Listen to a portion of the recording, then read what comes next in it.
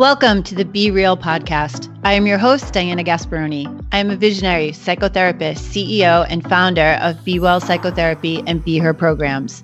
Along with my amazing co-hosts, Anisha Salisbury and Divya Robin, each week we will talk about the journey of mental health wellness.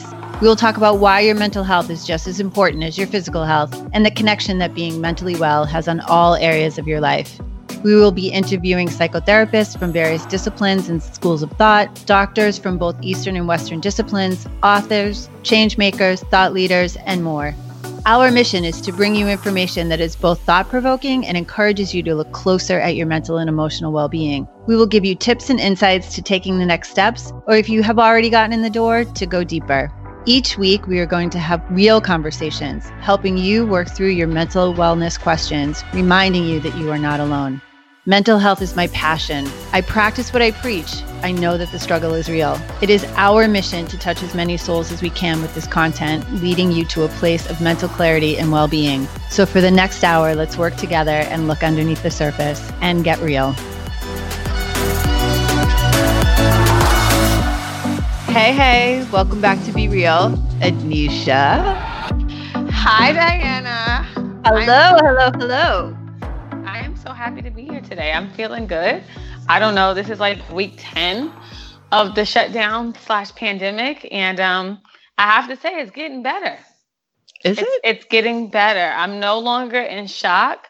I'm definitely have dealt with a bit of despair, but I'm on the road to acceptance. So I'm feeling pretty good. I'm accepting that my summer will look different from any other summer that I've had, and that travel plans might not be in the cards, but there are some other things that I can do. So I'm excited about that. Well, I'm going to party on your acceptance because I'm not quite there yet. Not even close. So we have a friend of yours on today, don't we? Well, actually, it's a friend of my husband's and his fraternity brother. So I am super excited about that. You know, he knows that I'm doing the podcast. He was like, oh, you have to have Dr. Lindsay on. I was like, yeah, Dr. Lindsay is pretty impressive. So I should have Dr. Lindsay on. I know. I Googled him. And I have to say, I was like, oh, okay. Let me just sit with this for a minute. Dr. Lindsay has earned that doctor, the doctor in front of his name, that PhD. He is busy. Busy. Very busy. So I guess I should probably go ahead and introduce him. Yeah, I mean, you can. You ready to introduce him? You ready? Like, we checked in? We're all set? We're like ready to hop right in there? I mean, we have a disclaimer. We do, in today's episode, we do mention adolescent suicide. So I think that people should have, we don't get too deep into it, but we do talk about it a little bit. Just know that it's going to come up when you're listening. And it is something that we did want to bring attention to, especially because it needs the attention, and it needs, we should all be aware that this is an ongoing issue, most specifically more so in the Black and Latino communities. And that's, Dr. Lindsay does a lot of his research in that area. So I am just giving a little disclaimer. I appreciate the disclaimer. I think it's super important because it's something that's not talked about. I will say, as an African-American woman, I think the thought is that suicide is not something that we do. When I say we, meaning Black people or Latinos, and that is very untrue. So I think that that's why it's so important that we have this conversation, so people have an understanding that this is something that is going on in the Black and Latino community. There needs to be a light shined on it. We need to figure out like how we can shine that light and how these kids can get the help that they need. So let's hear a little bit about Dr. Lindsay. Oh, here we go. So Dr. Lindsay is the executive director of NYU Silver's McSilver Institute for Poverty, Policy, and Research, and is the school's Constance and Martin Silver Professor of Poverty Studies. He is a child and adolescent mental health service researcher. His research is currently funded by NIMH, addressing depression and suicide risk among Black adolescents, and the Robin Hood Foundation and the Annie E. Casey Foundation, delivering an innovative combination of interventions aimed at decreasing PTSD and depression and improving positive parenting skills among child welfare involved mothers with trauma-related disorders.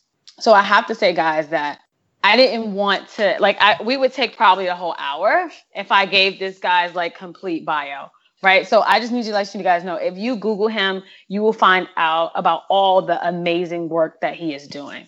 So I just wanted to give you guys a brief snapshot. You can definitely Google him and find out so much more. And also you'll find out so much more about him today. I'm ready. You ready, Diana? I'm ready. I wish he had been a professor at NYU and I was there. That's all I can say. So, and yes, and as you're listening and we go through the episode, just know that we're going to bring Dr. Lindsay back because we had such a good time with him and we only scratched the surface on the work that he's doing. So maybe we'll read the second half of his bio when he comes back the second time. Maybe we'll have to have one a third time. But there you go. Everybody sit back, have a listen, and let us know what you think. All right, let's do it.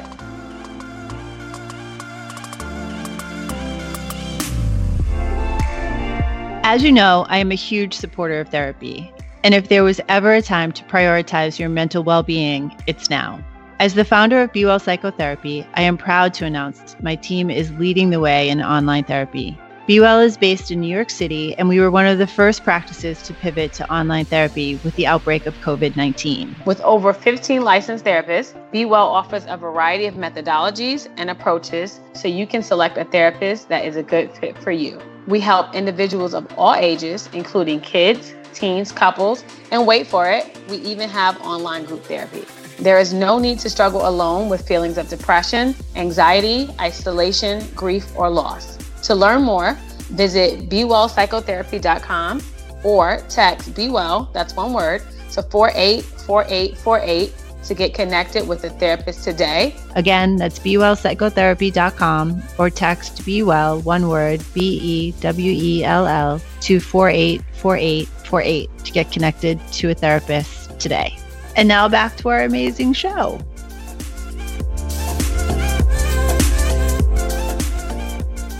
Hey, guys. We are back with Be Real. I am super excited today for our guest, Dr. Michael Lindsay. He is a scholar in child and adolescent mental health, a thought leader, a researcher, a professor. And I guess the one that really warms my heart is he is a fellow social worker. So not only do you study this population, but you've actually been in the trenches with kids, earlier in your career. So I'm gathering that it makes your work even more rich. So we are so excited to have you here today. So thank you for coming. Thank you for having me. Why don't we take a minute to kind of tell our listeners a little bit about you and where you're currently focusing your research, I'm the executive director of the McSilver Institute for Poverty Policy and Research at NYU. McSilver is focused on addressing the root causes and consequences of poverty through research that is applied, action-oriented toward the goal of informing policy. I'm really excited about the work that I do at McSilver. I have a couple of lines of research. As you described, I am a child and adolescent mental health intervention and services researcher. I'm really focused on what's happening with youth and how we can address their mental health issues, especially in the context of school environments. And so, we like to provide those services and do the intervention work in schools.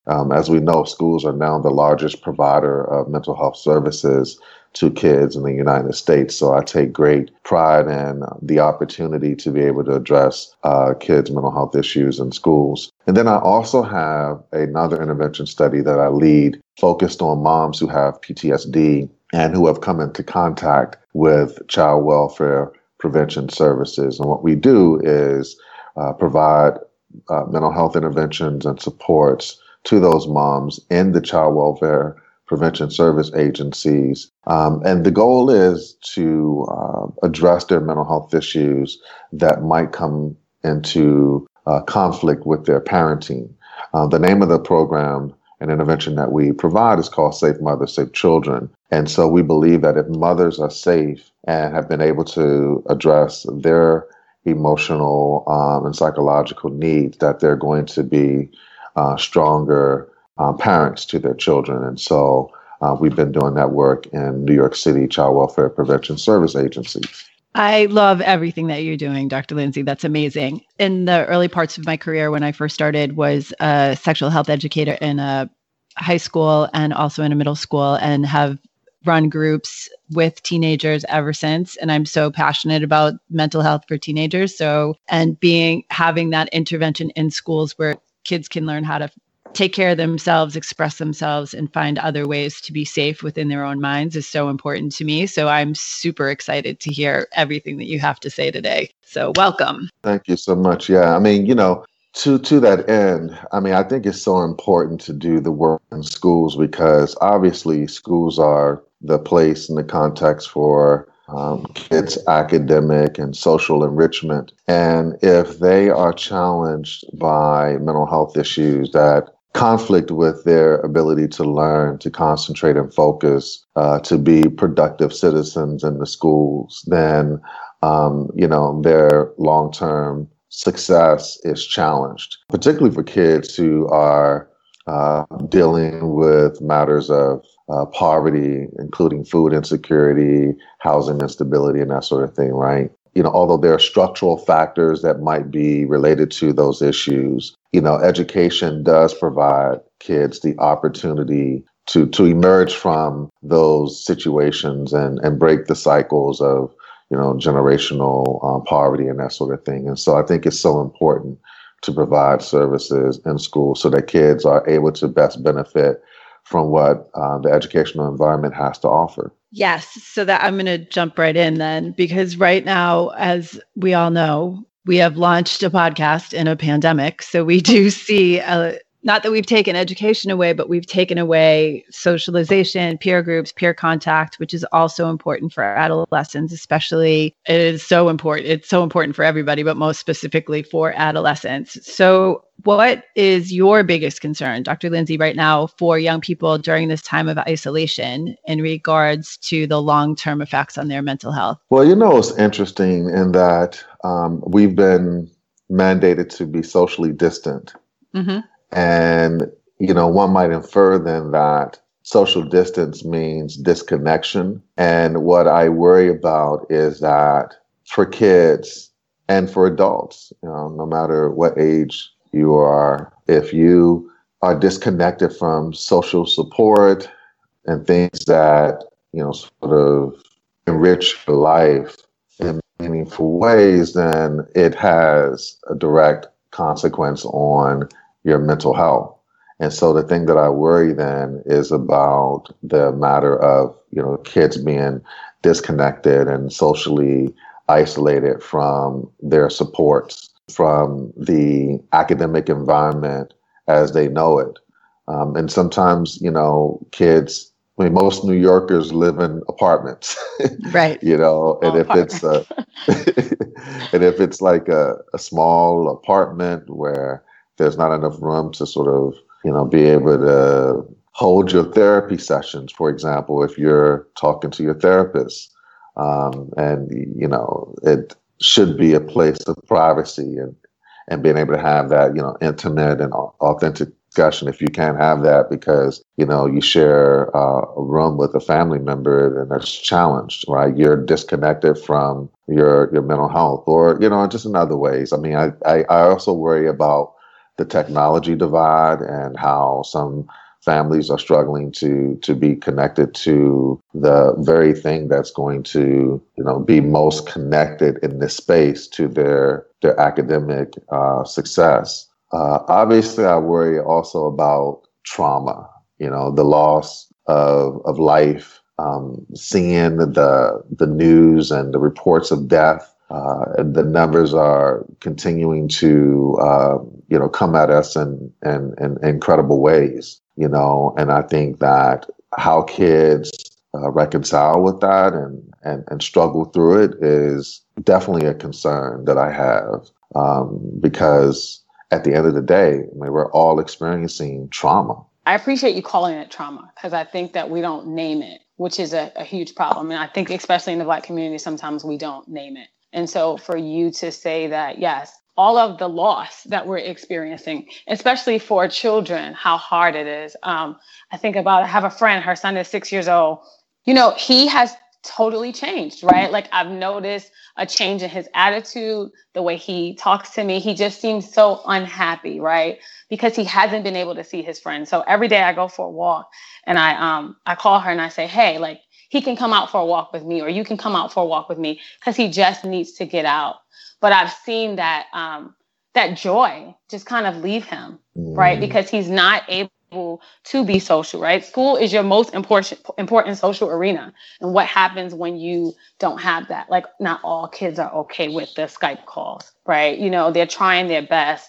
And you, like you said, social distancing, it should be physical distancing, right? Because really, we should still try and be as social as we possibly can. But for kids who can't, you know, just go out and play with friends, like how hard that is. So I just think about, you know, social supports and, you know, close friendships is the thing that, you know, definitely deters people from having any type of mental health issues. So what happens when, you know, we kind of take that away? Yeah, no, I totally agree with that. It's so traumatizing, and it's hard to know exactly how the trauma will manifest for kids, in terms of whether it shows up through their behaviors or through their academic success or not. You just don't know how it's going to show up, and so, you know, I do worry about how kids are what's going to happen with them, how are kids going to process all of this. And, you know, one of the things that I have been studying over the past couple of years is the rising rate of suicide among subgroups of adolescents in the United States, particularly Black adolescents.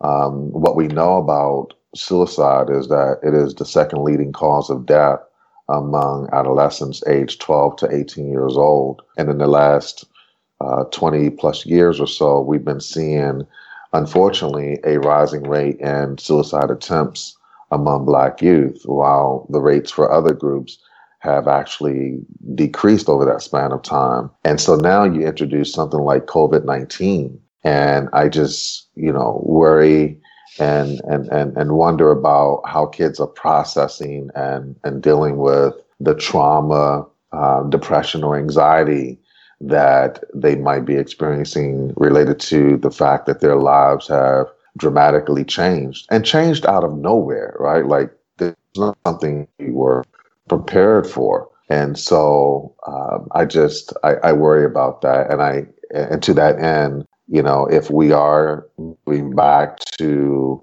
an in-person, you know, sort of context, and for kids, if they're going back to schools, I hope that schools are prepared to take on and responsibility associated with meeting the needs of kids in terms of their emotional and psychological well-being, because, you know, obviously they're going to be impacted by so much. And so we have to be prepared for that. Do you think we'll see a spike in suicide as a result of the trauma in the coming months? Well, obviously my hope is that we don't. Of course. At the same time, as I've been studying the rates of suicide attempts going up over, as I mentioned, the last 20 years, there was a decrease from, I want to say, 2015 to 2017.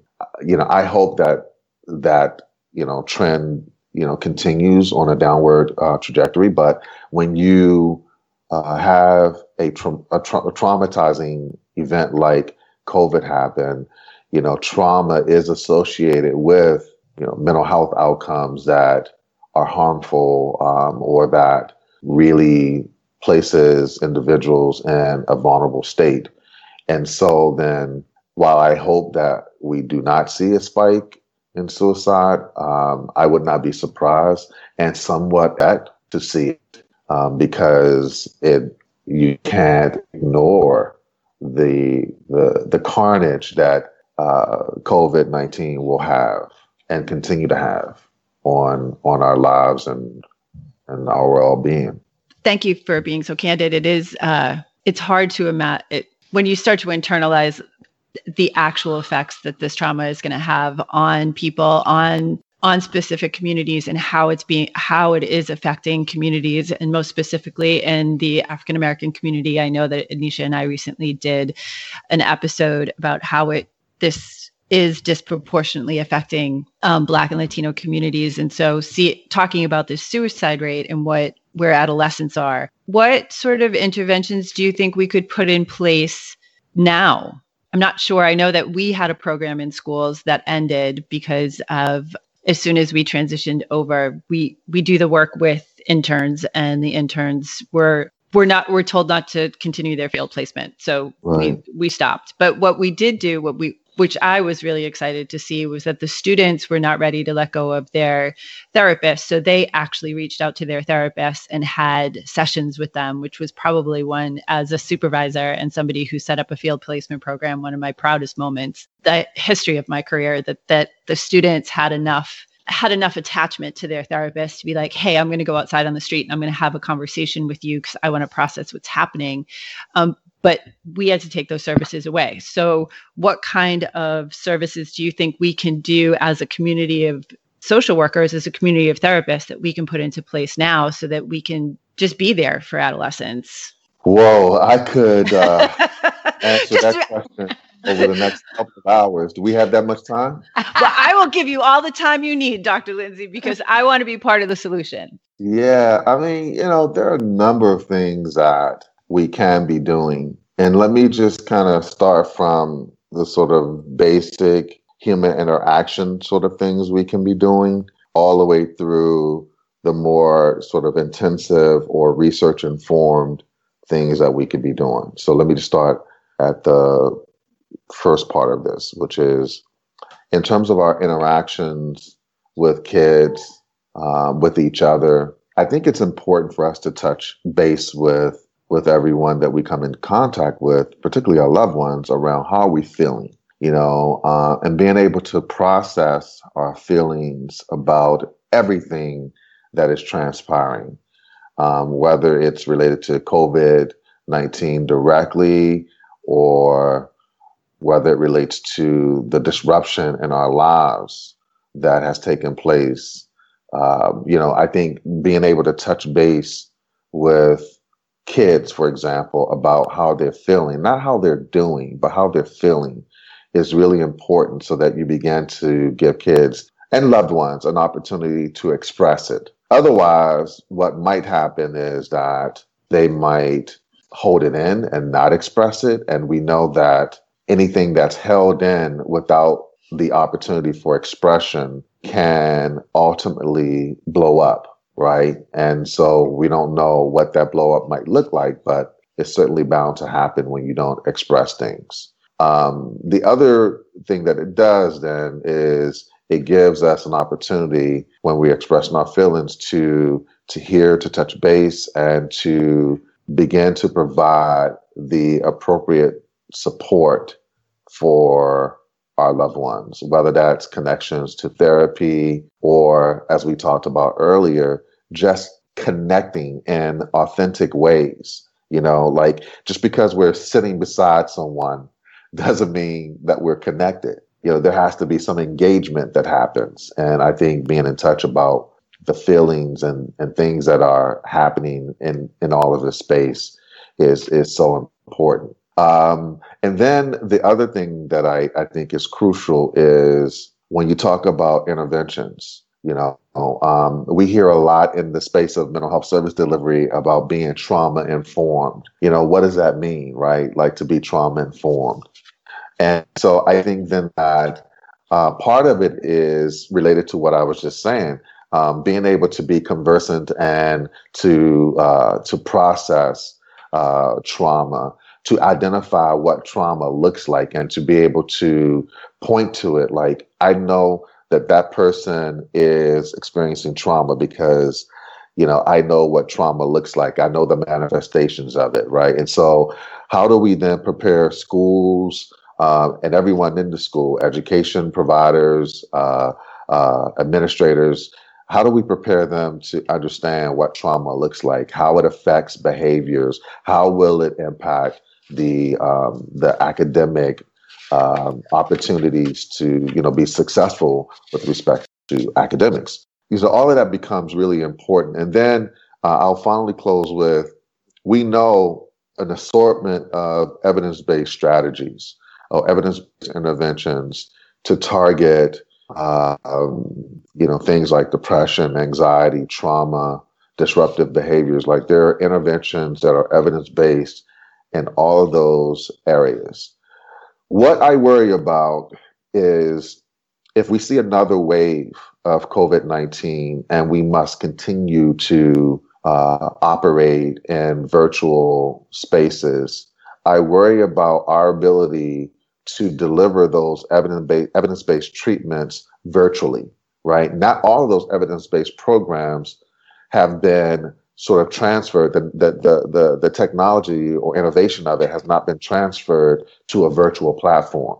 And so I worry then that kids may not be connected to the most evidence-based or evidence-informed work if we do not transfer it to a virtual space. I know that was a lot. I told you. No. I was because what I was taking in was just that I know that when I have worked with teens in the past, like, one of the things is being in the room with the teenager and letting them be able to get up, walk around, be able to and then encourage them to sit back down and be able to talk, because I know it's very difficult for them, especially if they've suffered trauma, to contain it and put it in and be able to put it into words. Like, it's not, I was thinking as you were talking about the student that I had worked with years ago, who I use her as an example all the time. She was assigned to me. She was supposed to come and see me weekly. And she told me that she didn't go to the social workers and that I would have to come and get her. And I was like, yeah. And then I'm not going to do that. So I would sit in my office and she would walk by until she was ready. So the contact took to get her to come and sit with me took about 3 months, but we allowed that. And so how to have that kind of relationship virtually will be a challenge for sure if the student isn't already engaged with the therapist, is what I was thinking. So I was just feeling what that for all of the kids. I was thinking about the importance of engagement, and how hard that can be, especially virtually. As a therapist who is doing therapy every day virtually, just, trying to feel like that, to get that feeling that I have when I'm in the room with my clients. It's been so difficult. I'm actually noticing that phone sessions have been easier than video. I think also people have video fatigue. Yeah.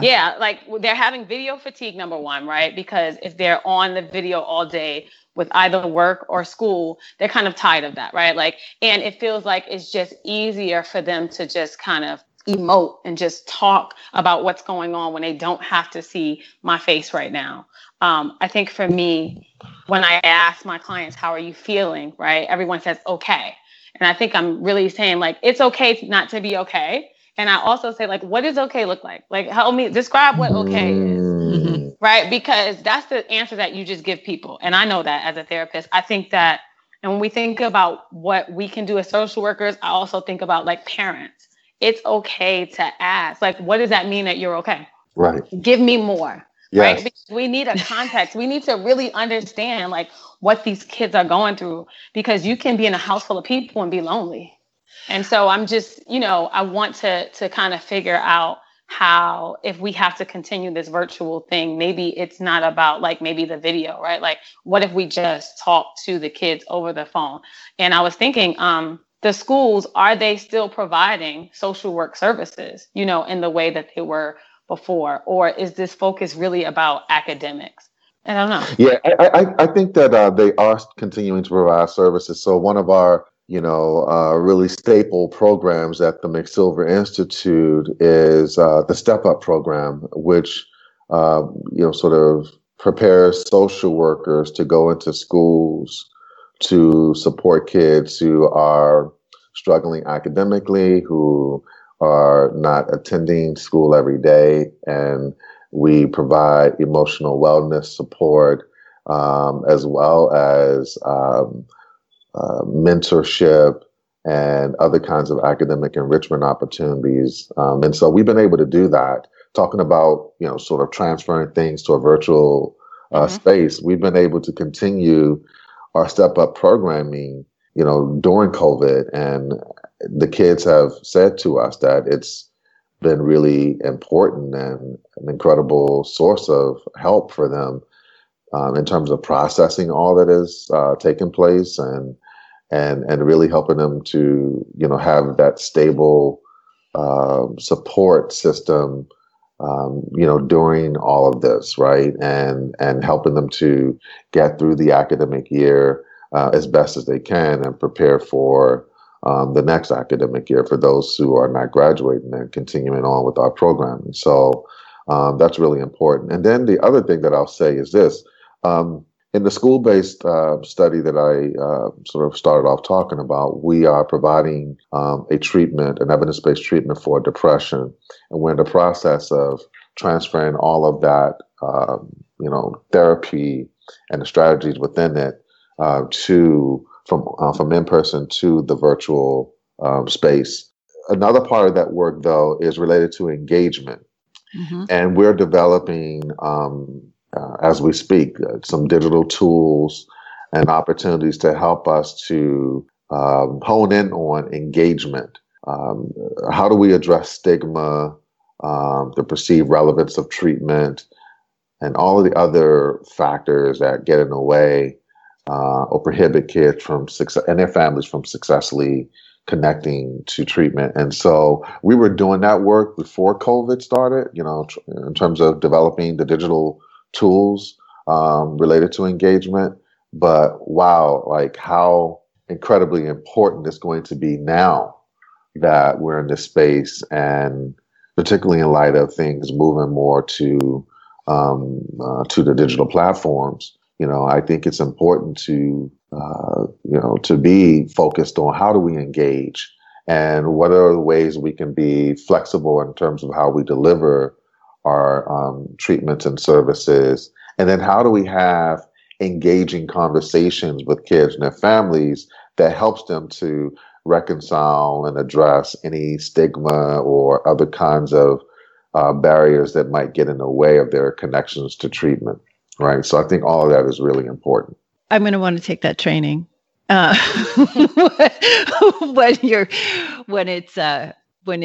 it's all complete. But that also gets us to a very important question, because I think that as you're talking about engagement and the first step of that now is parents are home with their teenagers or their children all the time. For the most part, we're assuming we're talking about this from a place of that we're hoping that parents are at home working with and that their children are with them, or even that there's one parent in the home or a caregiver while the adolescent is home. What are some of the things we want parents to know right now as far as like looking at their children, observing their behaviors, looking for signs of depression, looking for signs of how COVID is affecting them, other traumas? Like, what kind of message should we be giving parents?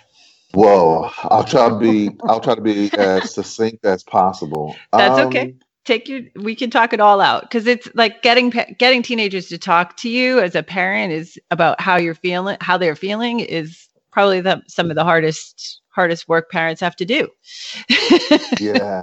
I think that the first and foremost piece of all this is to recognize that our lives have been seriously disrupted. Mm-hmm. And so when we're in a constant state of influx and there's so much going on around us, it is a challenge to be the person as we have been known to be, right? Like, it changes us. And so the expectation then that, kids are not, bothered by this, or that they have not changed as a result of this, is like, something to jettison as an idea or a notion, right? Like, everyone has been impacted by what's happening. And I think recognition of that, appreciation of that is really important. We talked earlier about checking in with your kids about their feelings. I like what Anisha said about If they're saying okay, what does okay look like? Getting them to, imagine that the canvas is blank and you want to color it as much as possible with expressions of what's inside coming on to that canvas that they're painting, that gives us a portrait of what they're dealing with, how they're feeling, and the whole nine. I think that what we know about depression, anxiety, or trauma is that when a person is seriously impaired in any of those areas, it is what it looks like is a change in their functioning. So like, whereas they may have been a jovial person, they're not eating, or any of those kinds of things, right? That is a change in functioning that is a warning sign that something more serious might be going on. And then I think it's important to engage the kids around what's happening, to try to get a sense of what it looks like or what it is, and then begin to reach out to sources for support. Now, there's a really great hotline. It's 1-888-NYC-WELL. That's 1-888-NYC-WELL. Provides an opportunity for you to talk to a person, a professional in real time, get feedback on what's going on, and further direction on whether it's something that warrants connection to a mental health professional. So those are the kind of things I think parents should be concerned about.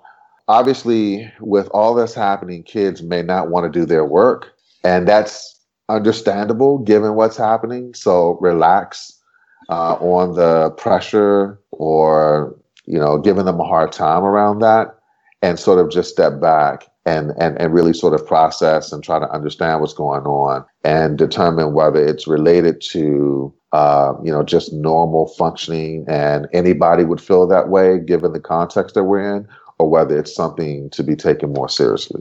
Thank you for that phone number. That is such a good resource, and we'll make sure that we put it in the show notes and that we put it everywhere, because it is an excellent resource. And I think that when parents know that they have somebody that they can reach out to that can help them either understand what's happening with their child, I was going to say student, with their kid, and also giving the parent permission in what you just said, that it's okay if they're not doing all their work right now. Because I think that is something I know at the beginning of this, everybody was like, oh, we're going to get our schoolwork done, or whatever the case may be. Yeah, and it's like, totally.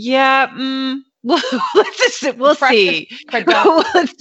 We'll see about that. And I don't think, I know Anisha brought up like the video fatigue and all of these things. And like, I don't think we really thought about like what it was like when we took away going from one class to the other, and the socialization, and what it was going to be like for the students. And although the virtual space is still keeping them engaged, it's the work and the concentration just to be in that space is so much harder than it actually is in school, because like you can't pass a note to, or like kick your friend under the table and like start talking in a way that you would, like you're missing that socialization piece. Right. But the other part that I was thinking about, and might be and I'm going to say parallel process, because that's just sort of what's happening. We have parents are also coping with their own feelings of isolation, depression, anxiety, and what kind of conversations can parents have with themselves or with other adults about, or with how not to project what they're feeling onto their kids? Yeah. It's so important to be in touch with what's happening with you. And we should do that every day, regardless of whether we're in a pandemic or not. Right. Yes. One of the things that maybe, I don't know, it's been years, but whenever I get on a flight, I think you all know where I'm going, right? Yeah. In terms of pre-flight instructions, what are we told to do? Oh, yeah. In case of an emergency, secure our mask before helping others. That's right. I love that, right? Because I think it's a wonderful metaphor to reflect on even in this moment. Securing your mask before helping others is like so critical. You cannot be anything or much of anything to your child if you're struggling with your own, symptoms of depression, anxiety, trauma, And you could also sort of reflect that upon or project that upon your child, because you're depressed and down about it. You could project that out in a sense that makes your child feel the same way, right? Mm-hmm. And so then I think it's important for us to come to grips with our own processing around what's happening, and to look at our own selves in terms of like as I mentioned earlier, is there a drastic change in how we're functioning? Are we struggling with getting out of the bed? Do we find ourselves overeating or undereating? Do we find ourselves sleeping more? And I think then that if you want your child to be their optimal best and to be supported around their emotional and psychological health, then, you have to also be in touch with yours as well. I think it's so important that we do a daily check-in, right, with ourselves and also with our children around how you are feeling. And I think that as a society, I don't know if, we focus as much on feelings, of course, right? It's about what are you doing? You know what I mean? It's just about that whole pressure to be productive. I need to get these 10 things done. It doesn't matter how I feel, the whole put your big girl panties on or man up, you know what I mean? All of those things where you're being told not to deal with your emotions and not to deal with your feelings, right? And push through. And so these parents are probably thinking I have to push through. The kids have to push through. I'll teach them how to do that. And they're just kind of not doing the work to check in. So I think it's so important if parents can kind of add that to the daily regimen in the morning of just checking in with yourself about how you're feeling, and then checking in with your child, and then managing expectations there. No, that's totally true. I mean, one of the things that I try to do personally when I wake up every day is to take stock of how I'm feeling. Just processing, what is going on inside of me is one of the first things I do.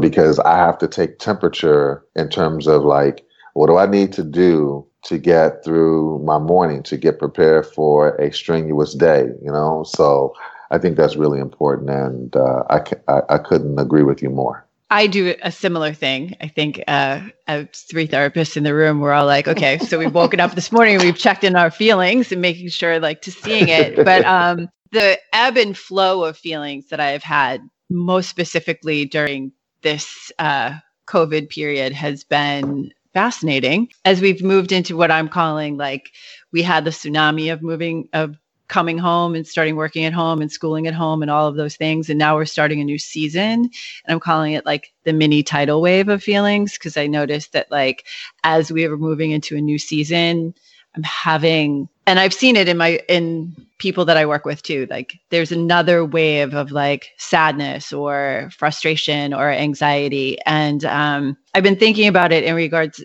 to today's conversation, in that we're set up for another season of disappointment. And so how are we helping, what kind of messaging can we bring to most specifically adolescents and their parents? Because this is when we get to run free in the streets, but no, this is the summer, right? Yeah. Summer is summer's going to be different. Well, it's here. It's here, but we're going to be looking at it in a different lens, and how to keep people, especially kids in the city, right? I just when kids are in the city and they have the resources, the pools are going to be taken away. You can't go to the city pools. The city beaches are taken away. The apartments are small. And how are we going to connect? How do we stay connected? And it's also harder to get kids engaged in treatment in the summer, for sure. Yeah, no question. The challenge with all of this too is that, the information that we're receiving about COVID-19 and all of its implications are somewhat changing by the day. Right. And so we don't really know what to expect or to anticipate. Yet, there are things that are emerging in terms of new details every day.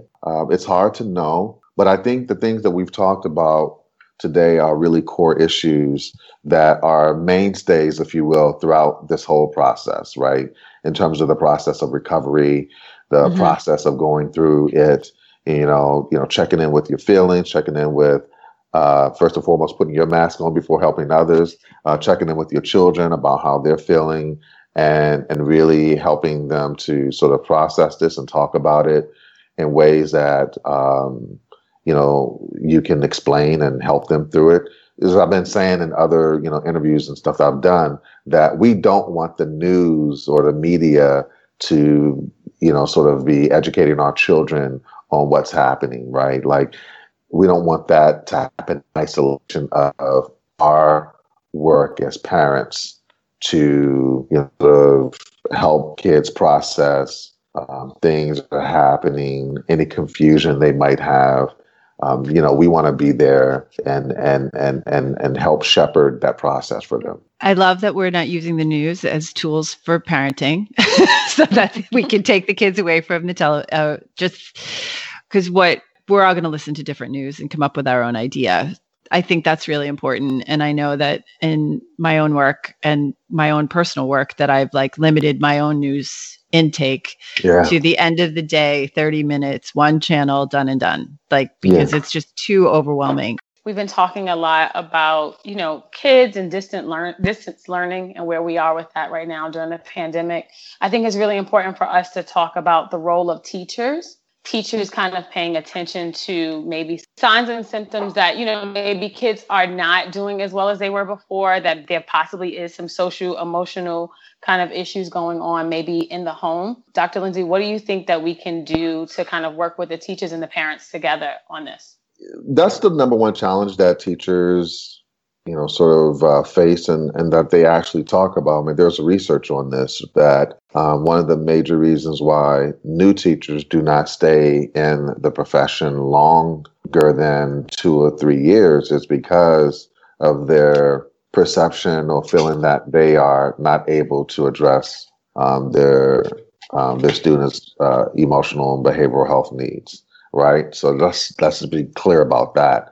Now you overlay that with COVID-19. And I think that the extra sort of, responsibility then is there for the teacher and the caregivers and parents to communicate with each other around how the child is faring in terms of their abilities to learn that might be related to their emotional and behavioral health.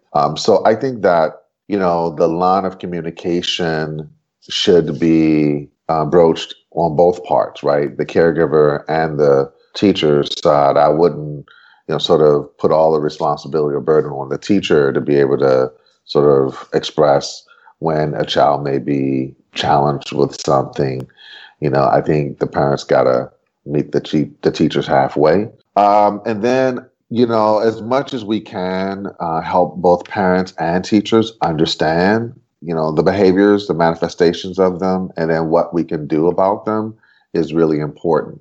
And so then I step back from all of that and say that the school systems, administrators have an extra sort of set of responsibilities around ensuring that their teachers are prepared and that they are able to successfully communicate with parents and the mental health community. As we're all providers, right? The three of us. How can we help in this quest to ensure that parents understand? Are there opportunities for us to do, things like this conversation, right? Or other kinds of webinars or virtual experiences that help parents understand and are able help them to be able to cope with any challenges that their children are experiencing. So long story short, I think it's important for us to meet each other halfway and work collectively on how best to meet our children's needs.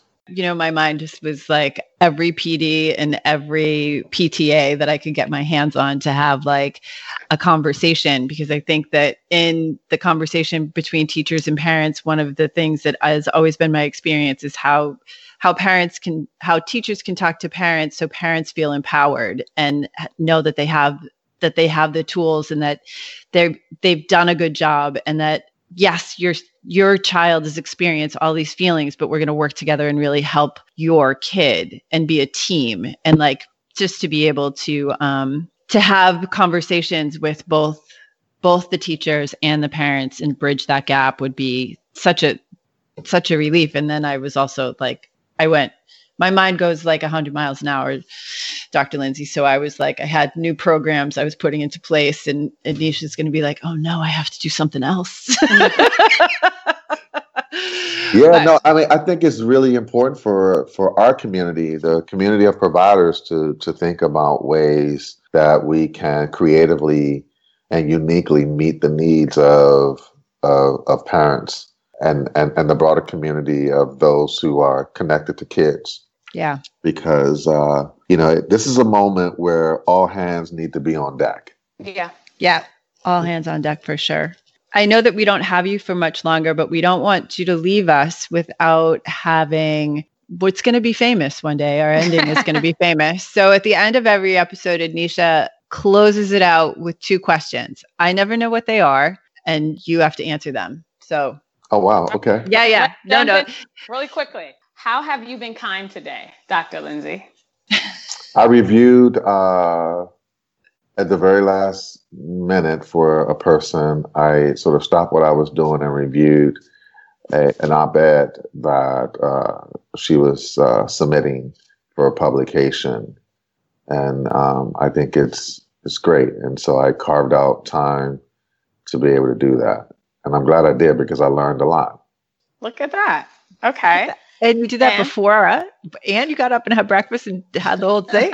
I'm impressed. Yeah, it was literally the first thing I did when I woke up this morning. Ooh. Okay. It was one of those emails, I got an email and a text message at 3:30, 4 o'clock this morning. And you're like, okay, I have to pay attention to this. That is kind. That is kind. Very kind. Yes. And then the fun question. What is your favorite 90s jam? What is your favorite 90s song? Oh, my goodness. Or artist. Yeah. Wow. She's got a whole decade she threw in front of you. There were some changes from the beginning to the end. The music changed it just a little bit, just a little shift. Yeah. 90s. I'm trying to think what was going on in the 90s. You go rap, R&B, whatever genre. Yeah. I really liked, in the 90s, I really liked D'Angelo. There it is. Yeah. So, okay. Brown Sugar. His first project was as a classic. So, yeah. Okay. Thank you so much. Thank you, Dr. Lindsay. And you're gonna be thinking about D'Angelo for the rest of the day. This is why we leave you with these songs, with those questions, true, because it takes you back a little nostalgia. Well, thank you so much for being with us today, and I think we're going to have you back again, because we've only scratched the surface. So that would be amazing. I'd love to come back and look forward to it. I can't wait. Yeah. Thank you so much. Thank you so much. And we look forward to seeing you again. Okay. All right. You. So, all right. Thank you. And Anisha, stay safe. Stay safe and continue washing your hands. We're never going to get it. We're never going to say it. We're never going to say it at the right time. Okay. Thank you so much. We're going to stop here. We'll see you all next week. Thank you for listening to the Be Real podcast. Stay connected to us and subscribe to Be Real wherever you listen to podcasts. And if you are feeling it, how about a 5-star review? If our conversation sparked a question, join us in the Be Real podcast Facebook group. We hope that you have walked away with some new insights, curiosities, and ideas to better help you on your journey to mental wellness and overall well-being. I encourage you to go to BeWellPsychotherapy.com and check out our services and programs. Again, that's BeWellPsychotherapy.com. Okay, we have to stop here, but I'll see you next week.